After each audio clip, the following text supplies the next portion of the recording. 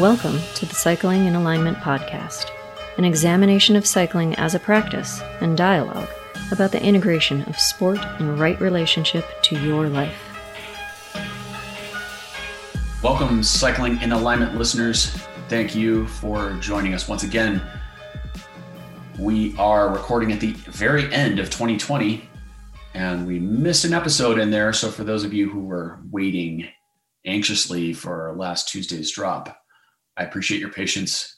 Sometimes, holidays happen and people travel, and I don't know if you know this, but 2020, there was this pandemic thing and stuff got a little complicated. So we had to take a week off there.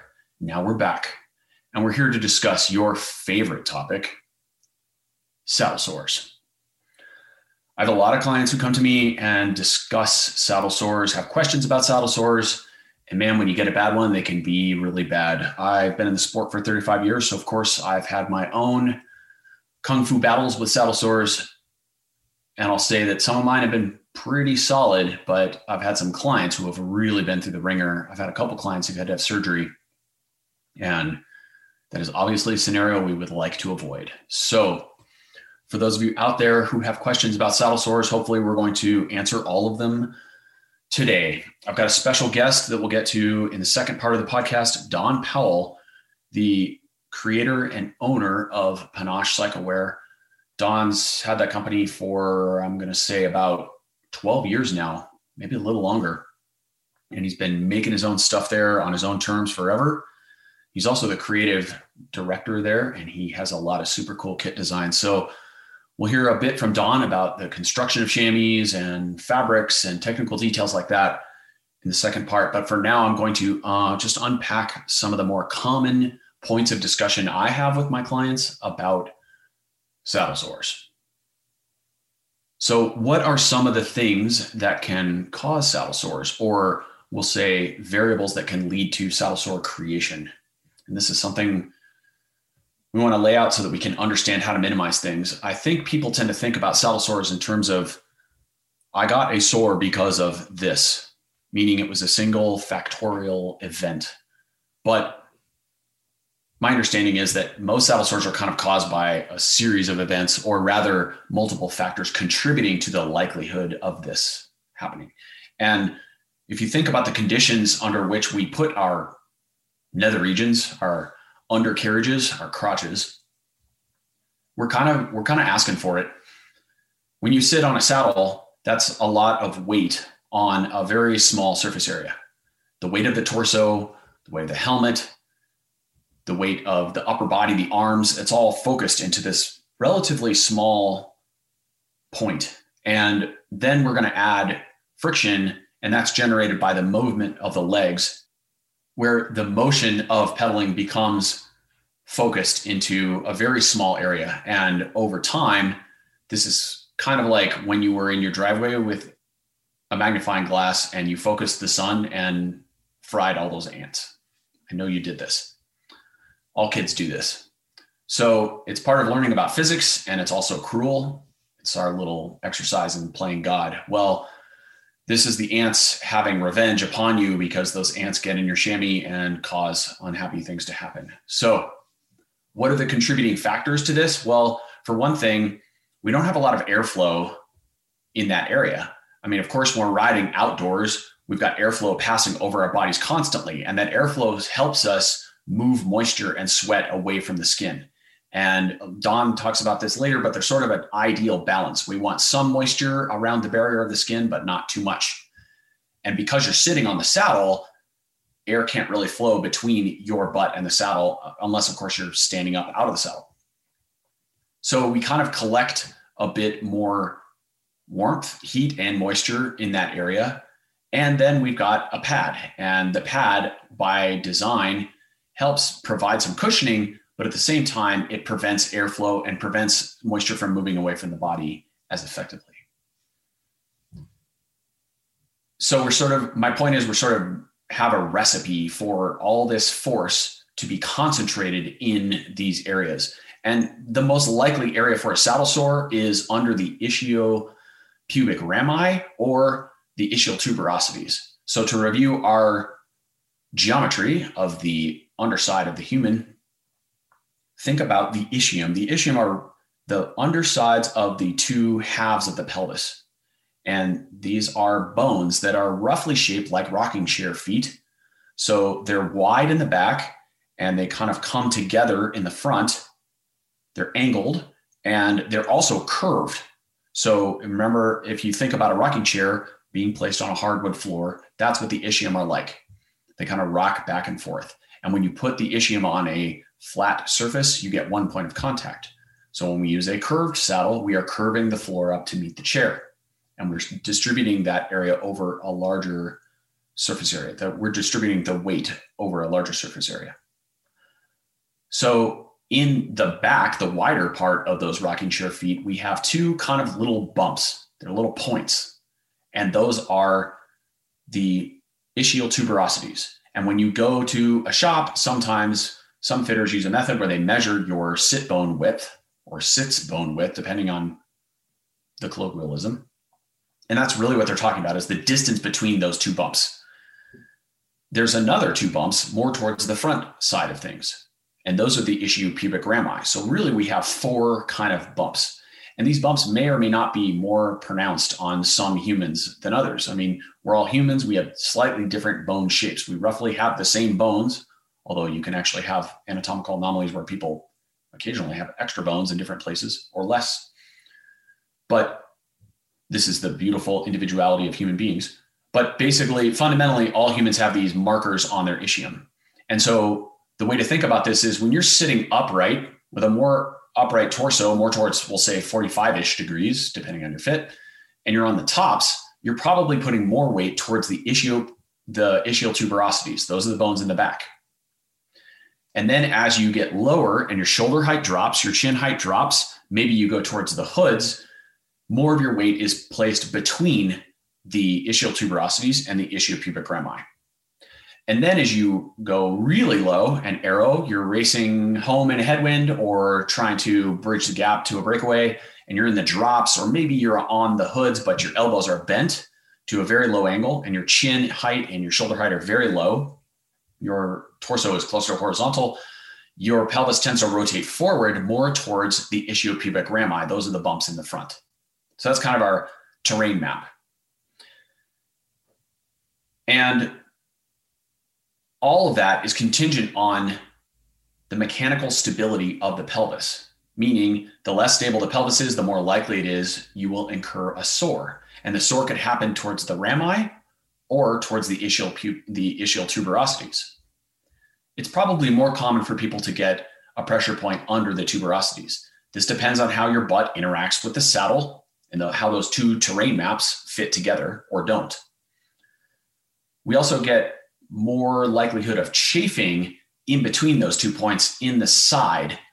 And I'll describe that as the crease, or the area between your perineum or your perineum, depending on where you place the emphasis on the syllable, and the upper part of your thigh. So the perineum and the thigh, right in between that area is a crease, and there's one on either side. And that's an area where a lot of people can get a lot of chafing.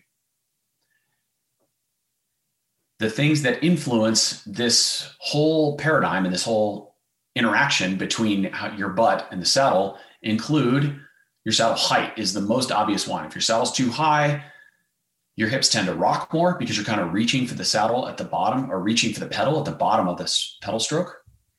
And so the more rocking you have, the more likely you will have chafing.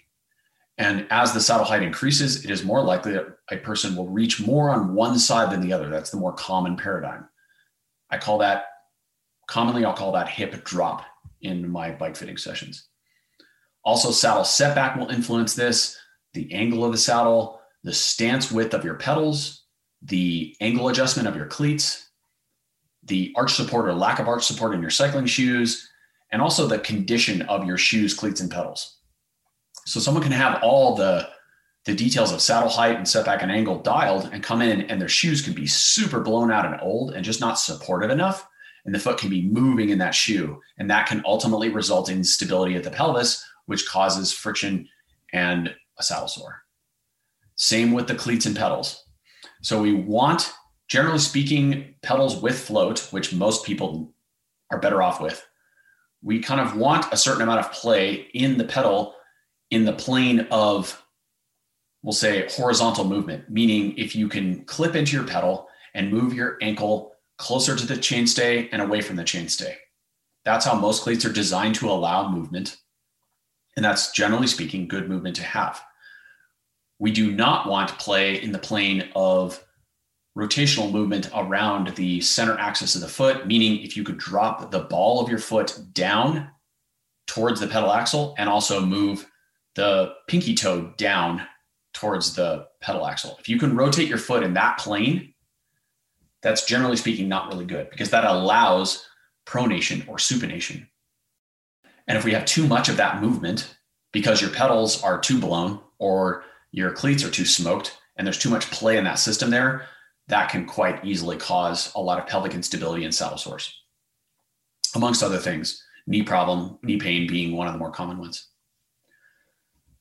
We also have the equation of pelvic stability. So if someone's on the bike and all those mechanical aspects of bike fit are dialed, but they're super, super tight, their muscles are really bound up, they're not flexible, they lack mobility. If someone's lacking a lot of internal or external mobility in the hips, and they're trying to pedal like crazy in the sagittal plane with a lot of force or a very high cadence, then those hips don't move well enough to allow that motion, especially when they're pedaling really hard, and you end up with a lot of bouncing butt syndrome.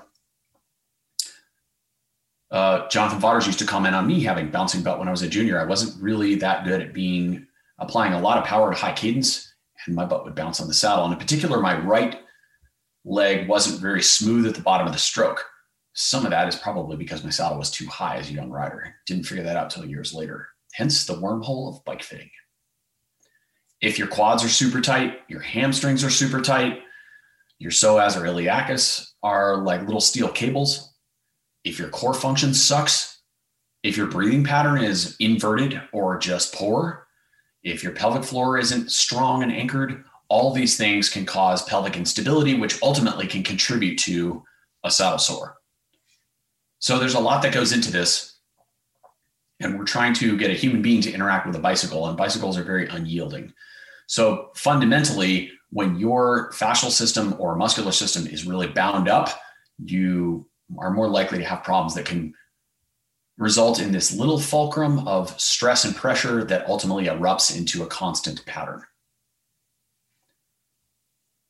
Other factors that can contribute include soaps. And this is a bit of a wormhole for my clients. Sometimes when clients are battling saddle sores over a long-term timeline, they come to the conclusion that they need to emphasize hygiene. And this is a reasonable line of thought, but sometimes we go too far down the rabbit hole in one direction. And I've heard of clients assuming that because they need to have extremely clean conditions, they'll research a more powerful or harsher soap. And I've even heard of clients going out and using Hibiclens, which is some sort of soap that surgeons use to scrub down their hands and arms when they wash for 2 or 3 minutes straight before you go into brain surgery or open heart surgery.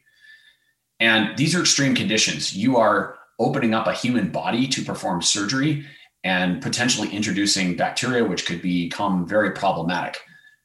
So the reason surgeons scrub themselves so extensively is because you're interrupting the normal body's defense mechanisms by slicing people open and doing necessary procedures to improve their health or save their lives. These are exceptional conditions. That's not what cycling is. Yes, cycling is exceptional, but hopefully we're not opening up the skin. So when you scrub your crotch for 2 minutes straight with Hibiclens or some sort of other soap that napalms every bit of bacteria off of your body, you're compromising the microbiome of your skin. Our skin is the first layer of defense against pathogenic invaders. When you roll around in the dirt or pet your dog or go to the park and walk in bare feet, which hopefully you do occasionally, a healthy microbiome in your skin helps prevent things like parasites from invading your skin. From when you step in, who knows what that's out there, everything that's in nature. You know, you go in the ocean, you get fish poop on you. You go in the park, there's dog feces and bird feces and worm desiccations and, you know, detritus. There's nature, and that's healthy. That's that layer of humus in the earth is part of what challenges your microbiome on a healthy level and allows your body to defend itself against nature in a healthy way. So when you wipe out that biome, that microbiome, with these super harsh detergents and soaps, you're actually stripping the oils away, stripping away the helpful bacteria, the natural balance of bacteria. And that dries out the skin so intensely and leaves it defenseless that you can actually kind of continue the cycle of a saddle sore.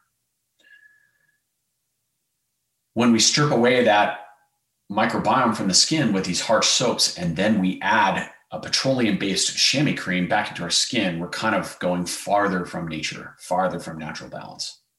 So I'll talk more about chamois creams in a moment. Don also unpacks his philosophy on that, and he has a lot of interesting things to say.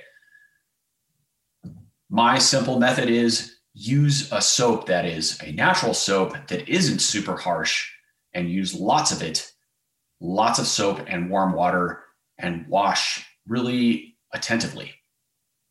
I do, especially after a long, hard ride, I will wash my crotch for 60 seconds straight. I will use warm soap and water. And I'm using that example explicitly to let you know that 60 seconds is a really long time. If you actually watch a clock and wash yourself in one place for 60 seconds, you'll realize how intense that is. The soap I prefer is Dr. Bronner's. Dr. Bronner's is a really old soap company that uses natural ingredients and a lot of essential oils in their products.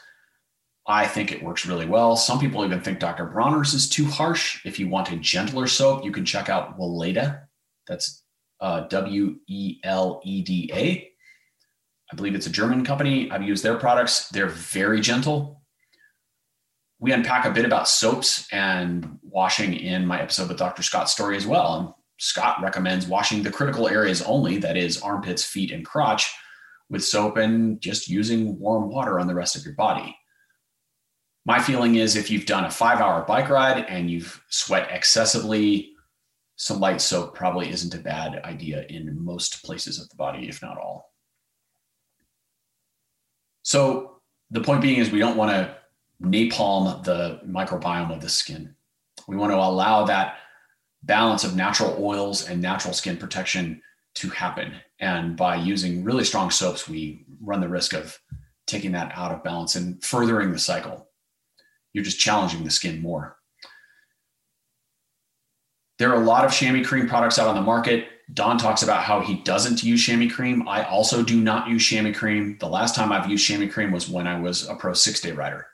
When you're racing the track for 3 hours a night at 120 RPM average, you pretty much need something to deal with a little bit of friction. Also consider that when you're on the velodrome, you're going through the corners and you're increasing the G-forces, which means you're effectively amplifying your weight, which means you're pushing down on the saddle with more force than you would when you're just riding your bike on the road or on gravel.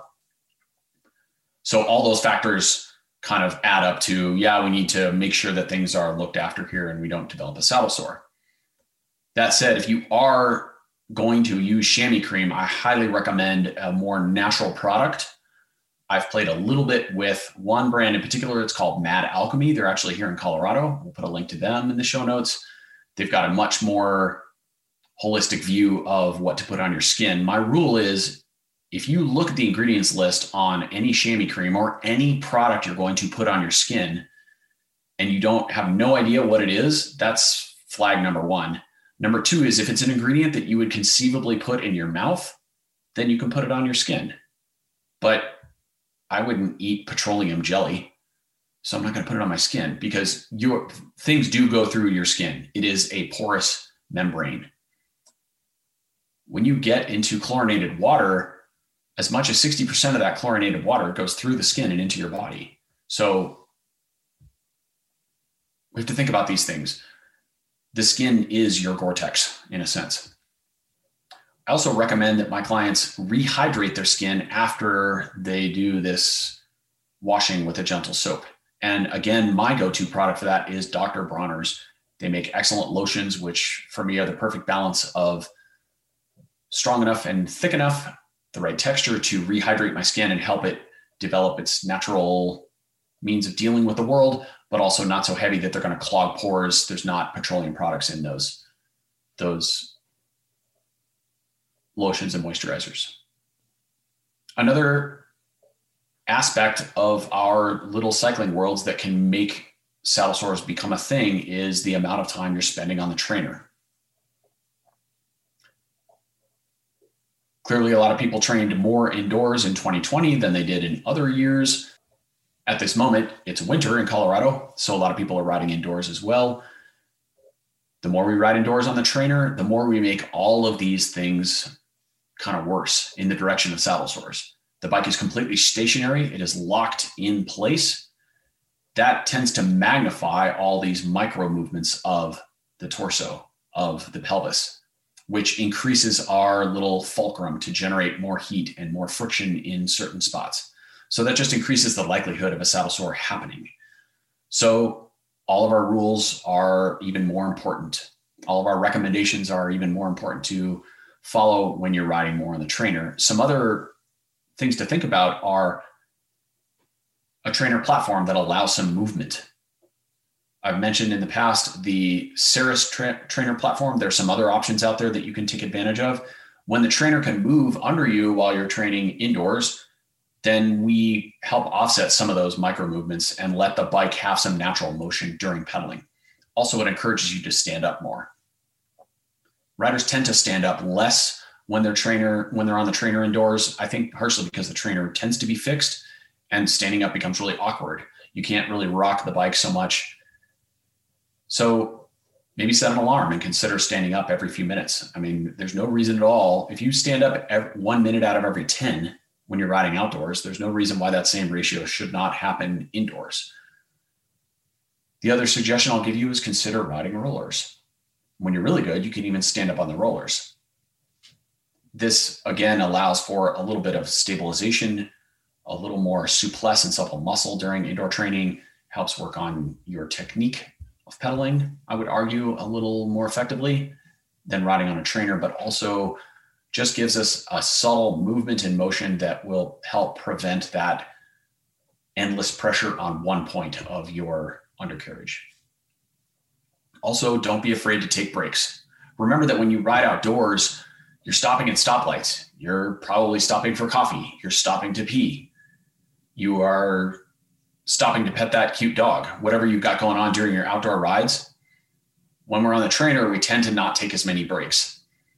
Don't be afraid to take a break. I don't think your coach is going to yell at you if you go pee for 30 seconds, and that also helps relieve pressure and move things around a little bit. To that end, trainer rides are more focused in general. And because you're not drafting, you're not coasting, you don't have stoplight time, trainer rides are distilled. So what I'm getting at is if your prescription is a 2-hour zone 2 ride on the trainer, outdoors, you can probably boil that down to about 90 minutes on the trainer and get the same amount of work done and a similar level work rate, similar number of kJs. So don't assume that trainer time and outdoor ride time are one-to-one. They're really not. You got to boil it down and distill it and see what you're actually getting as the benefit. That allows you to minimize jump miles, and you can also compress warm-up time and warm-down time a little bit so that we're not giving ourselves so much pressure on our stuff in a fixed position.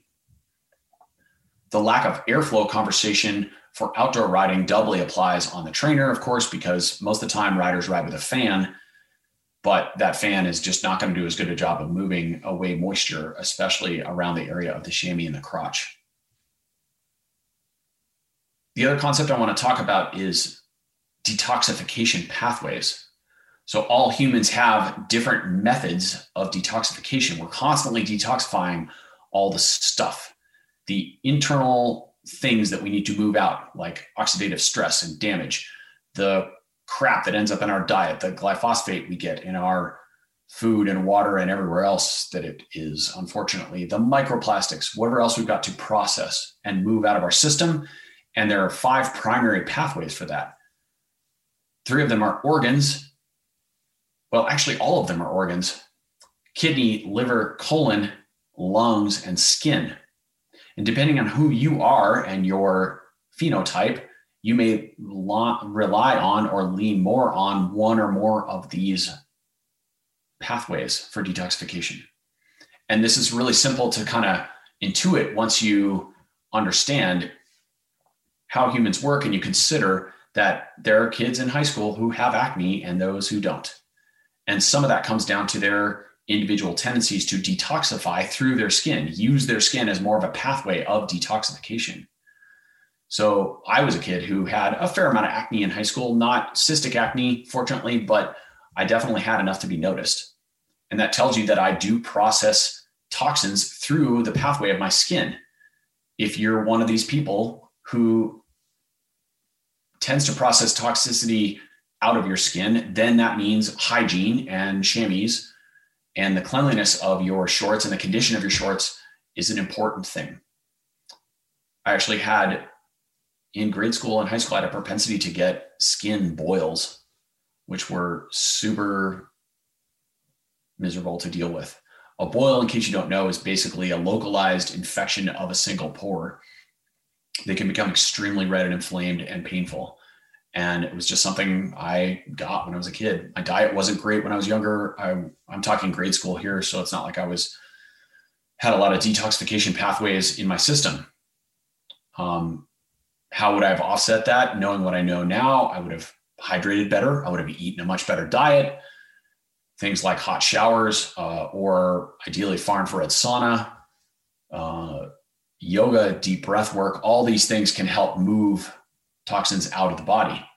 I didn't have any of those skills or tools at my disposal at the time. So periodically I would have this manifestation of these toxins into my skin. Not a great way to deal with things, not particularly pleasant. Also wasn't the best way for me to walk through high school, but life gives you lessons until you pass the lesson and then you figure it out and move on to the next one. If you have a propensity towards these types of challenges, then that gives you a clue as to how you have to navigate the world and figure out where your detoxification pathways are. One thing I figured out that works particularly well for me in this department is regular supplementation of liposomal glutathione. Glutathione is a master antioxidant, and I take it pretty much daily, usually in the evenings. I take a liposomal formulation, which is made by Quicksilver. I'll put a link to that in the show notes if you want to check it out. Liposomal simply means really, really, really tiny. And when you use a liposomal formulation, you take a few drops onto your tongue and it will pass immediately through the barrier of the skin into your bloodstream, thus bypassing the gastric tract. So we don't have to you can take glutathione in capsule form if you want to, but it has to go through your stomach and survive and get into the digestive system to get into your bloodstream. Liposomal bypasses all that. So generally speaking, liposomal formulas, you take less of them and they put no strain on your digestive tract, your stomach, etc. But they also have a little more bioavailability because they go directly into the system. When you're taking a liposomal formula, it is extra important to make sure it is high quality because obviously it's going straight into your bloodstream. So this is something I've noticed works for me. When I take glutathione regularly, my skin problems are almost none. And I don't get boils now much in adult life due to the fact that I've maximized more of these detoxification techniques and pathways. So that's a good solution that I figured out for me. So I found that when I take glutathione regularly, my skin is very clear. I have, for many years as a cyclist, struggled with skin issues. And in particular, I would get some irritation in that area, the crease. That's the area between my perineum and the upper part of my thigh. I would get some irritation there. And sometimes the skin would just become kind of a little bit almost razor burny or a mild rash. And that was from the irritation of my leg rubbing against the saddle. Since I've changed to a better saddle, the SMP, that irritation has gone down quite a bit, although that can still flare up from time to time if I'm using shorts that are a little past their shelf life, we'll say. They've started to get old. the elastic in the shorts will no longer work, particularly around the leg band. And then the leg band will creep up on the thigh, and then the fabric tends to bunch in that crease, and then I get that irritation. And because my skin is one of my detoxification pathways, it gets a little sensitive, it gets a little irritated.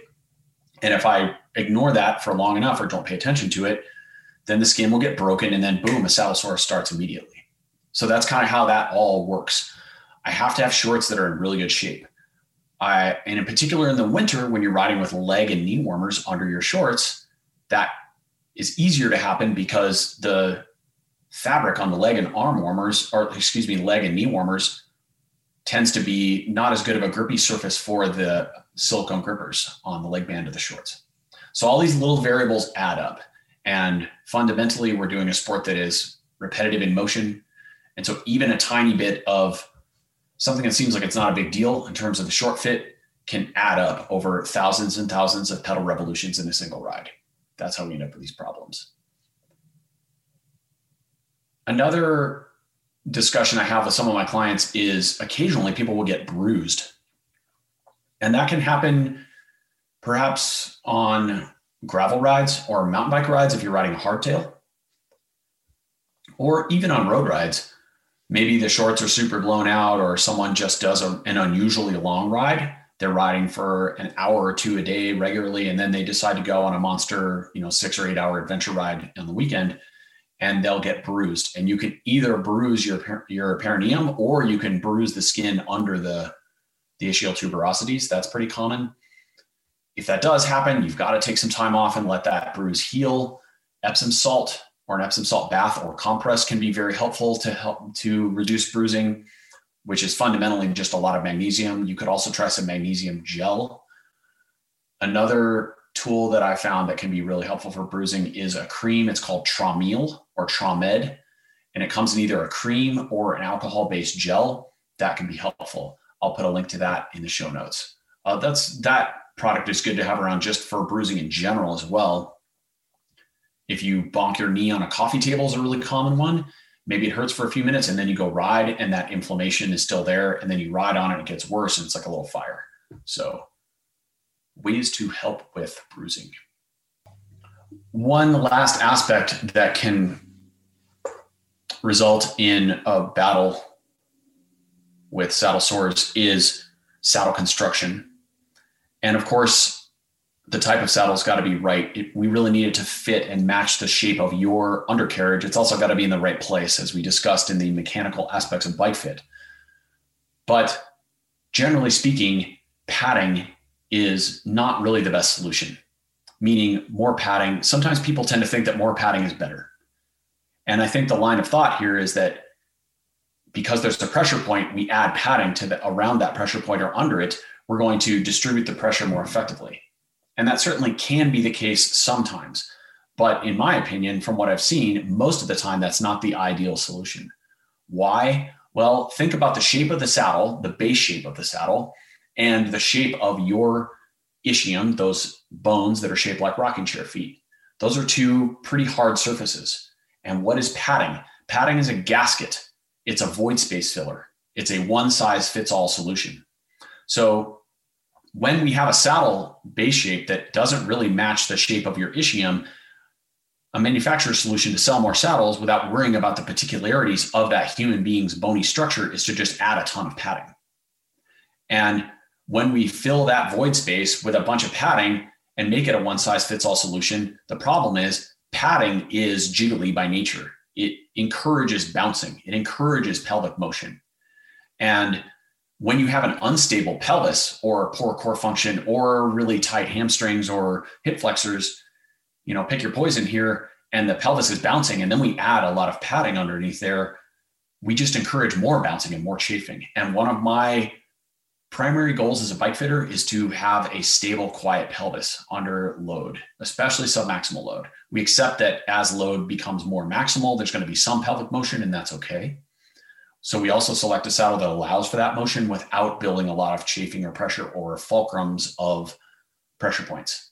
But really the overall arching philosophy is to have a quiet pelvis. So generally speaking, the more padding, the worse you are, the further you move from that goal of having a stable pelvis. And this is, again, one reason why I think SMP is such a tidy solution for so many athletes. When I test someone on an SMP saddle, I put them on the less padded versions. And SMP, to be clear, makes saddles that have no padding. They make a model that is a carbon base, and they also make one that is a thermoplastic base with leather only. And as Don will discuss in his section on chamois design, we've added padding to the chamois. When chamois went away from being a piece of leather and became a synthetic pad, we put padding in the chamois. Most chamois are around 10 to 15 millimeters thick.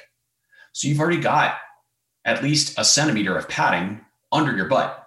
Now, of course, that's compressible foam. So when you sit on it, it's not a full centimeter. But what I'm saying is we've moved the padding away from the saddle and into the chamois to a degree. So you may be able to ride on a saddle if it's the right shape with little or no padding and be perfectly fine. And generally speaking, if we're trying to minimize saddle sores, we want to move towards less padding. I have this experience over and over again where when I get the right shape saddle under a rider, they're completely blown away at how little padding they actually need.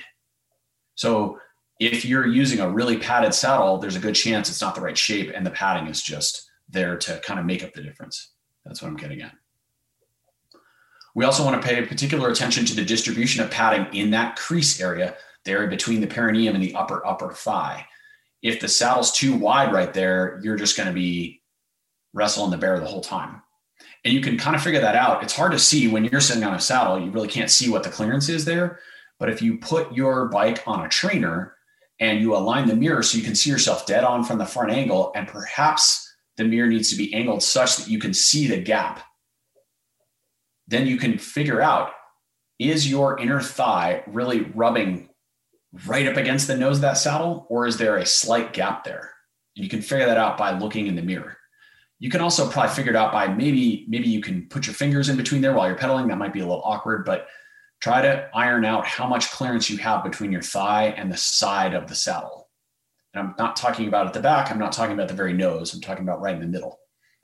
And if there's a lot of rubbing or friction there, you're kind of probably the center section of the saddle is too wide and you're going to have constant problems, especially if you've got leg or knee warmers on, because then you've introduced another layer of fabric and a big thick band of elastic there with silicone. And the silicone is just going to get rubbed against your thigh the whole time. If there's a big gap between your thigh and the side of that saddle, then that might suggest the saddle's a little too narrow and you might tend to fall off one side or the other. If there's no gap at all, then you're going to get some chafing. So again, we're looking for that perfect balance. Hopefully that's a bit actionable and you can figure out, if you're challenged in that area, you can sort of do some sleuthing to figure out what saddle width might be ideal for you. One last point I would like to make about saddle sores is hair. If you are a hairy person, in particular in your undercarriage, this can cause problems. In particular, if there's a lot of hair in the crease, the area between the upper thigh and the perineum or grundle or taint, whatever you want to call it, this can cause issues because as there are micro movements of the skin and the soft tissue during pedaling, these micro movements pull on the hair and then irritate the skin. And this causes redness and causes inflammation and other problems, just general discomfort. Occasionally, if it goes really bad, it can break the skin and then a saddle sore can form. But generally speaking, less hair is better. I don't recommend shaving. In my experience, shaving can really irritate the skin and make it too exposed. And if you shave, especially right up in the crease and then ride, the chances of you getting a rash are very, very high. You can undergo a more expensive and painful method, otherwise known as laser hair removal. A couple of my racing colleagues have done this, namely Brad Huff and Mike Friedman. And I think around 2006, maybe 5, they went and got laser hair removal on their grundles. This means you're sitting spread eagle for a couple hours while a technician shoots you in the underside with a laser, which is quite painful apparently. I did not go this route, although they both say that it did drastically improve their interaction with their bicycle saddle.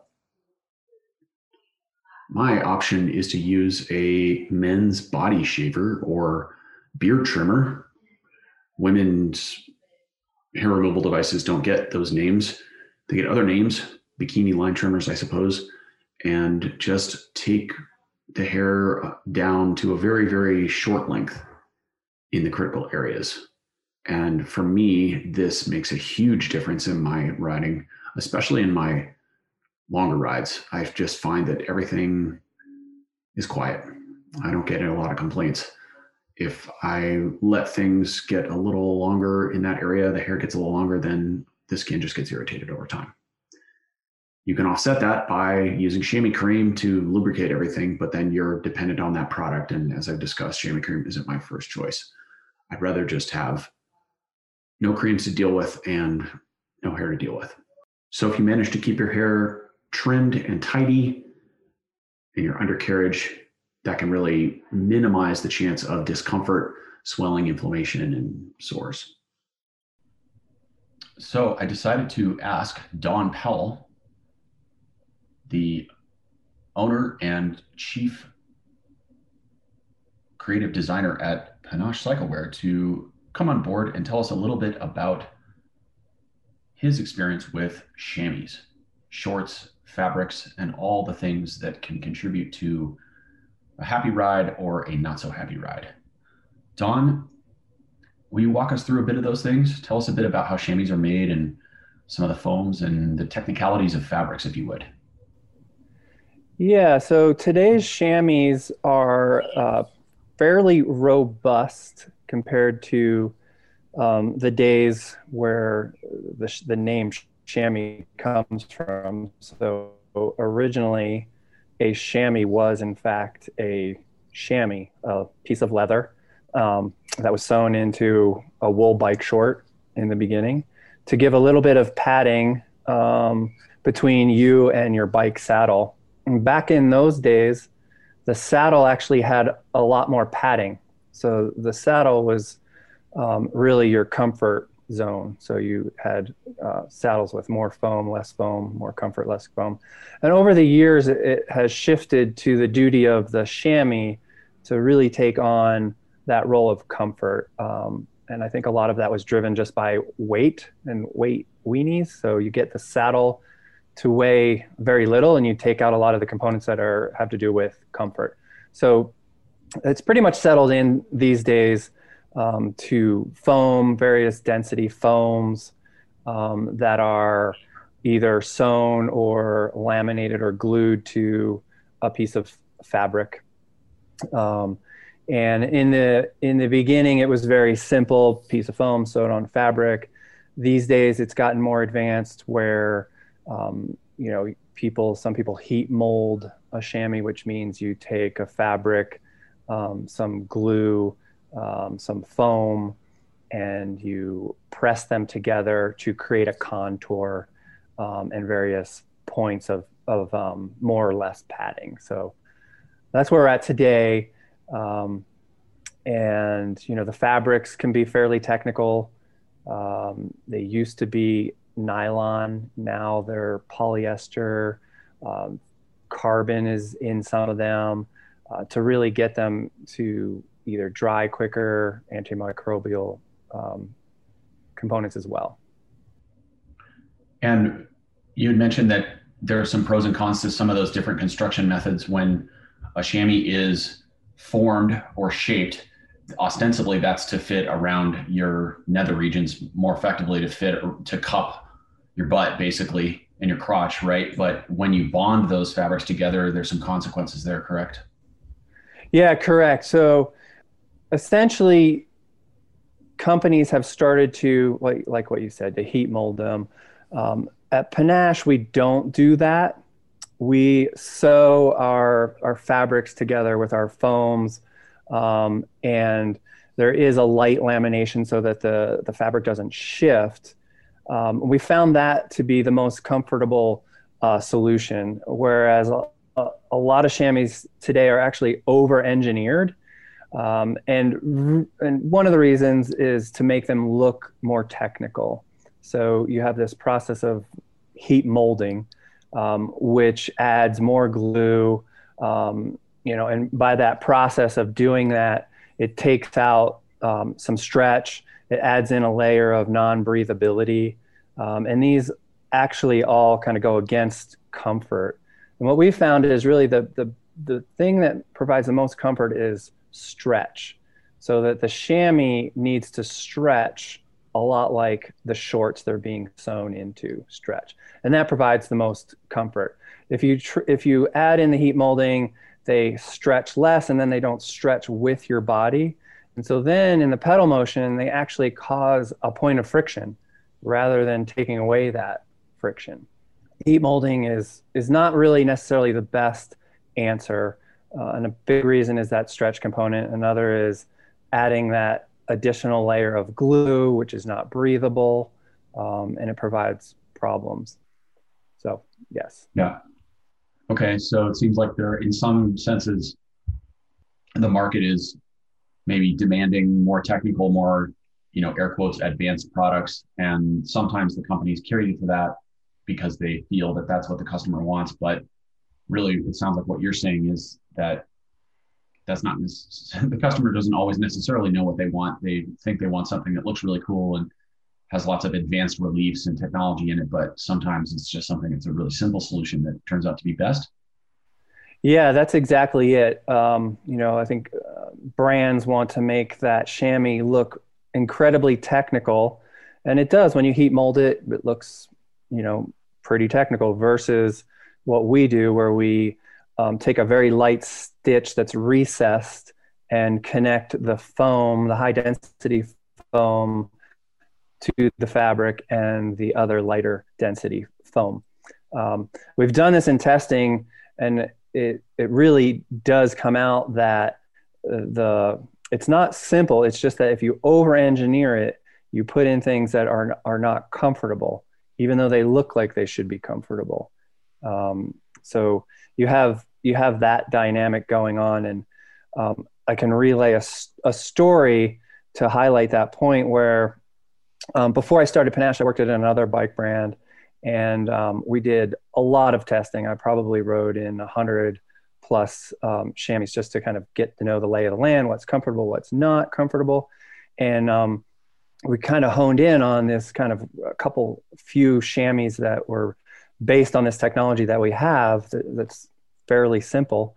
And they were the most comfortable. But we weren't at the time in that brand allowed to use those chamois, ironically, because they had this whole seamless thing going on. Oh, it's not seamless. There's a seam in there, so we can't use it. Let's use a less comfortable chamois because it's seamless. Mm-hmm. So when it came time to start Panache, I went to the provider of those chamois, which is Cytec, an Italian company that has a long history in making chamois. And I said, hey, what's up with this, this line of chamois that I don't see in anyone else's shorts, but, they're super comfortable. And they're like, yeah, it is a very comfortable chamois. Not many brands use it, but it is the chamois that our local pros have us put in their team shorts. So they tear out whatever chamois came in their sponsored brand shorts, and they sewed this one in. And so it's like, hey, that's great for Panache, because that's what we're about. We're about making, the most comfortable technical garments without the marketing spiel. So, I think that says a lot about just chamois construction in general. Sometimes you try to do too much and put the high density pieces or gel inserts in very specific parts of the chamois, but that doesn't necessarily align to comfort. Cool. And then I get a lot of questions about how to take care of your chamois, how to take care of your shorts, and I think different manufacturers have different washing instructions. I do hear a lot of athletes talk about washing their shorts on cold because they're concerned about preserving the life of the Lycra or the spandex aspect of your shorts, retaining the compression and the shape of the leg bands and things like that. Will you comment on that? What's your philosophy on how the clothing should be cared for? Yeah, you hear a lot in the cycling world, this whole like, oh yeah, I hand wash my stuff and I hang dry my shorts and my jersey. And to be honest with you, I mean, I'm the founder of the company and I don't do that. I basically put all my stuff in with the regular wash and the regular dryer. One, it's easier. And yes, if you're really particular about your stuff, you're gonna, lengthen or give it more longevity, but not by a whole lot. And then sometimes in that equation of not, washing your stuff, you can actually do more harm. And one of the examples is with the chamois, especially. It's not really engineered to last forever. And, it is foam. So foam packs out over time. If you want a foam that doesn't pack out over time, it's very harsh. It doesn't stretch enough. It doesn't have the components that you want in a foam that you'd want to put on your butt. So the chamois and the short have a life. And the big analogy that I like to give is it's a lot like a running shoe. Runners know that running shoes do not last forever. The more you use that bib short, it's not going to last as long. There is no such thing as something that lasts forever in a bike short. In fact, the more you ride, the more often you're going to have to buy more bib shorts. I mean, pros go through, 20, 30 bib shorts a year, quite a bit. Along with that is one of the reasons you do want to wash your stuff, your kit, is that when you go on a ride, you sweat. And a component of sweat is salt. And when salt goes off of your body into room temperature, it crystallizes.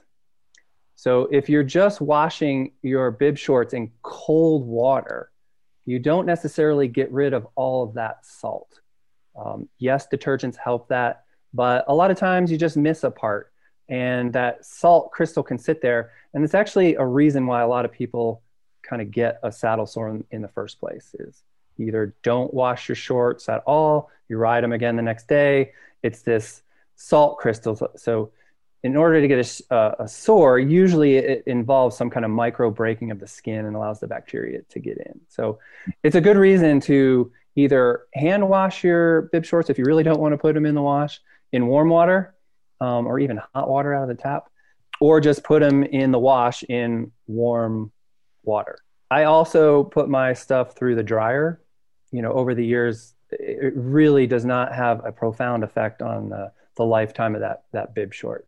Okay, so another conversation that I've had come up with my clients frequently is the types of detergents that they might use during washing, or some clients, I think, maybe they don't think about it, but they're using fabric softeners or dryer sheets to give the fabric, a nice, happy perfume scent, or ostensibly to make their shorts softer. Maybe they're thinking that if they have a sore, they need to soften the fabric. So they add these fabric softeners to their washing process. How does that look? Is that a good thing to do with your kit, or? Yeah, so it's not really a great thing to do to your kit. And what it's doing is it's putting chemicals into your kit so that it softens the fibers and usually makes it smell, nice. But the problem is those things that you add to the fibers a lot of times hinder those fibers' ability to do what they're supposed to do. So, Panache, we use kind of high-end fibers that are help move the moisture off of your skin from the inside layer to the outside layer. You can think of it as like wicking. So the water on the inside, you're sweating, goes to the inside of the garment, and through the size of the filament and other kind of like micro fabric pieces goes to the outside. So what a fabric softener does is it interferes with that whole thing and doesn't allow the moisture to transfer from the inside to the outside. And you'll see on like high-end like membrane garments like Gore-Tex, they specifically say don't use fabric softeners. And I think this is a good illustration in your mind of what these things actually are. They're little chemicals that in a membrane fabric actually clog up those membranes. And then all of a sudden your Gore-Tex jacket doesn't work because all those holes are filled up. So it's the same thing even in a regular fabric. It just interferes with the functionality of the fabrics. Right. Now, if you have been doing this for years, you may notice that your stuff is not performing as well. You can just run it through the wash a few times, and it'll get rid of those chemicals, and then you can start over. You and I have had multiple discussions about that concept of membrane and about breathability of fabrics and the technical performance of fabrics, and I just wanted you to comment on that. This is a little bit of a side point on our discussion about chamois specifically, but it does relate in the sense that all athletic clothing, technical clothing, is a balance of performance in the sense that we're trying to accomplish, we need to cover the athlete and protect their skin to a degree, but we also want the fabric to perform while they're exercising and deal with perspiration and sweat. We want to keep them cool and move sweat away from the body. And so all fabrics really are porous membranes, and Gore-Tex being kind of the cold weather example, and you've explained this to me in the past, fundamentally like a 3-layer laminate fabric is the middle layer, the membrane or the actual Gore-Tex component, whether you're talking about regular Gore-Tex Pro or XCR or Windstopper or whatever little fancy letters they put on the end of it. Basically, it's a plastic bag with really, really microscopic holes in it. That's what it is. And the holes are so small that the vapor can pass through the holes, but water coming from the exterior, rain or snow, can't get through because the drops are there. The molecules are clumped together in drops, right? So we want the vapor to escape. So that's what's happening on a very microscopic level. When you put fabric softeners on your Gore-Tex jacket, that's why the holes get plugged. It's the same concept in a summer lightweight jersey. It's just that the pores, the holes in the fabric are much larger, right? Because it's a fabric. But I wondered if you could comment on just briefly the difference between the types of fabric so people have a better conceptual understanding. Nylon is used primarily more for durability. So we would have more nylon content in, for example, the heel of a sock where you might wear a hole in it, or the toe of a sock, right? And you might have more nylon around the area of the chamois in a short because that's where you get a lot of kind of motion and abrasive motion of the legs moving slightly, hopefully less so on the sides of the saddle, for example. And so that nylon resists abrasion. The downside of nylon, it doesn't do as good of a job of transporting moisture. It's also a poor insulator, right? True. So to make it easy, there's really 2 types of fabrics that the fabric world uses synthetic-wise, polyester and nylon. And nylon is more durable than polyester. So you go, okay, we'll just use nylon everywhere. It's more durable. It has 2 issues when it comes to cycling kit. One is it loves water. So it just kind of holds onto the water. It's like a sponge.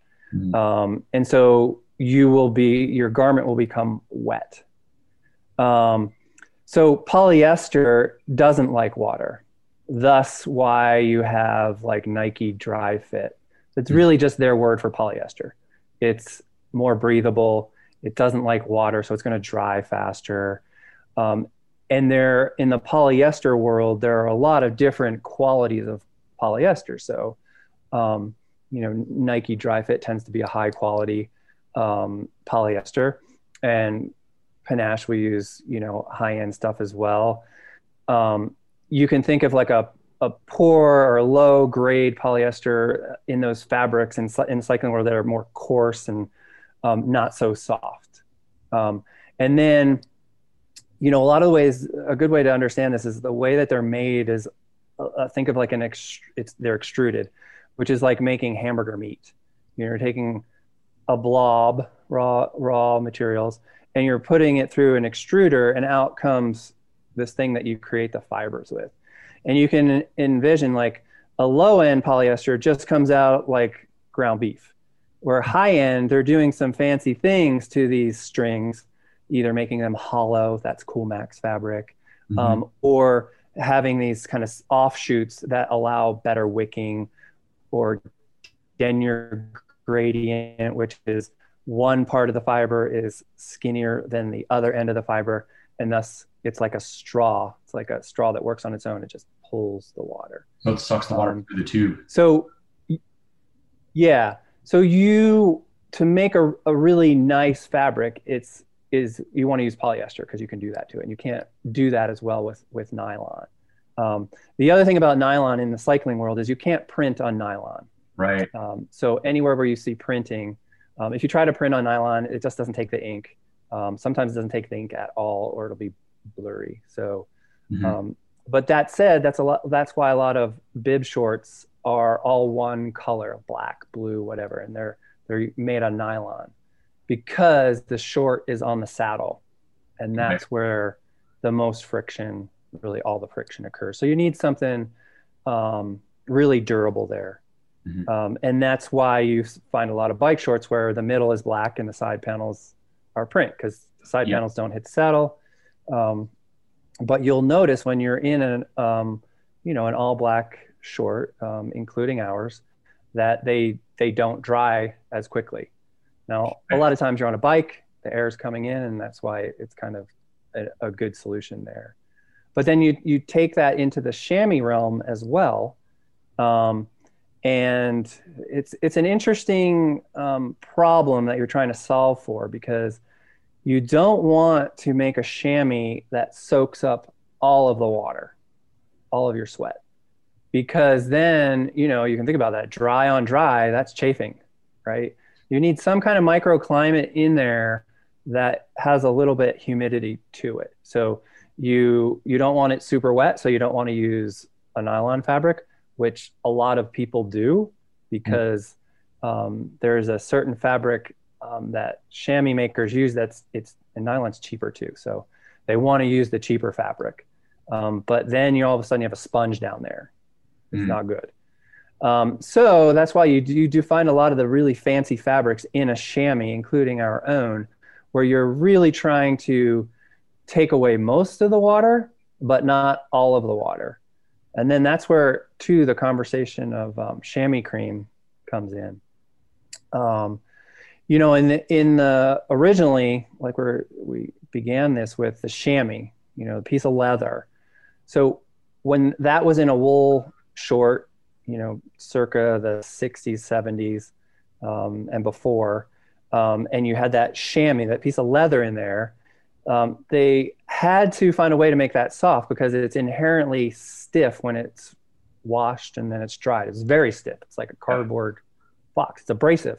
So that's when people started using chamois cream. Okay, we put this on before we ride. We soften up the chamois. Now you can ride and you're not going to chafe, and it's doing its job.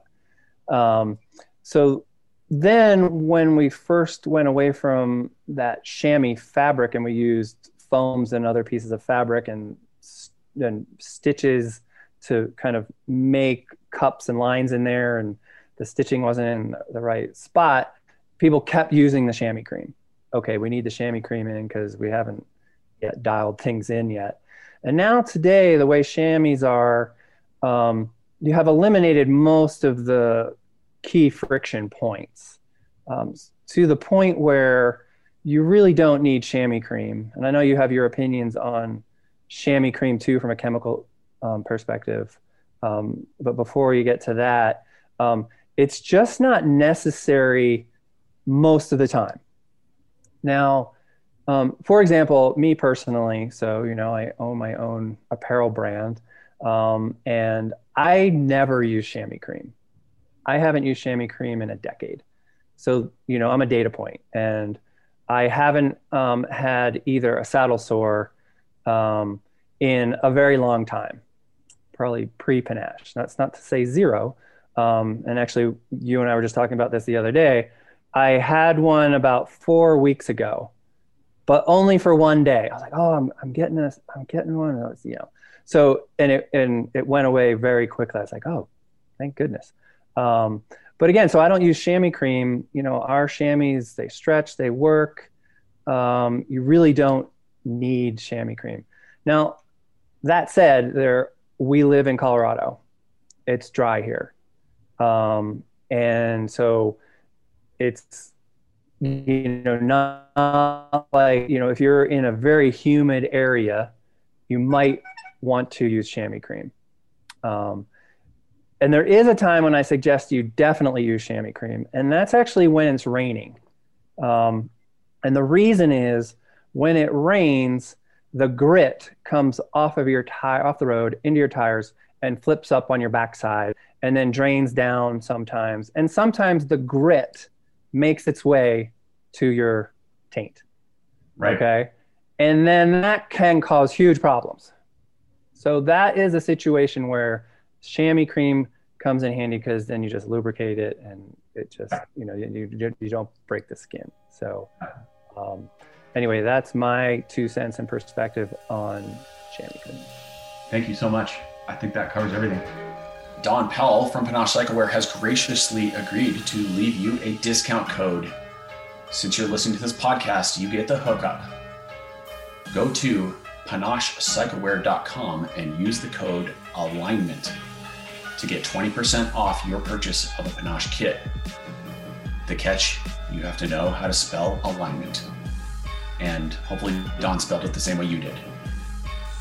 Go check out your Panache Cyclewear. It's the only kit I wear, and Don has some really cool creative stuff on there.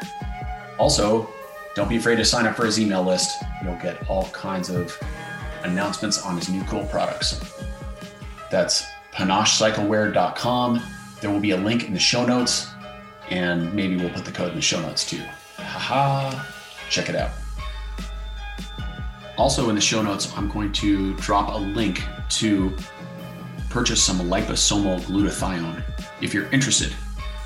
This is a store, it's called Carewell, and it is my own Pierce Coaching page on this store.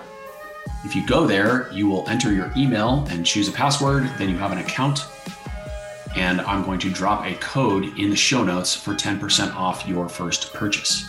The code is Pierce10, that's with a capital P. You have to spell my name right. So much spelling.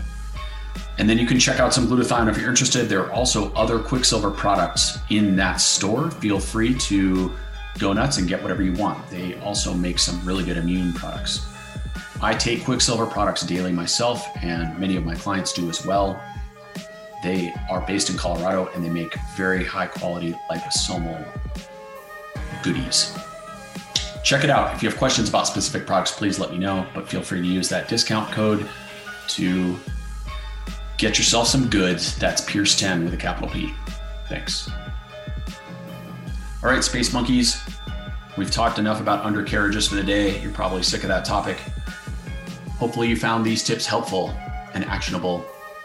If you have questions or comments about your saddle to undercarriage interface, you know where to reach me. Cycling in Alignment at fasttalklabs.com. Send me a note and we can do the dissection. We can have the discussion. We can make all the points and solve all your saddle problems, hopefully. Otherwise, don't forget to pedal your bike fast and smooth. Be well.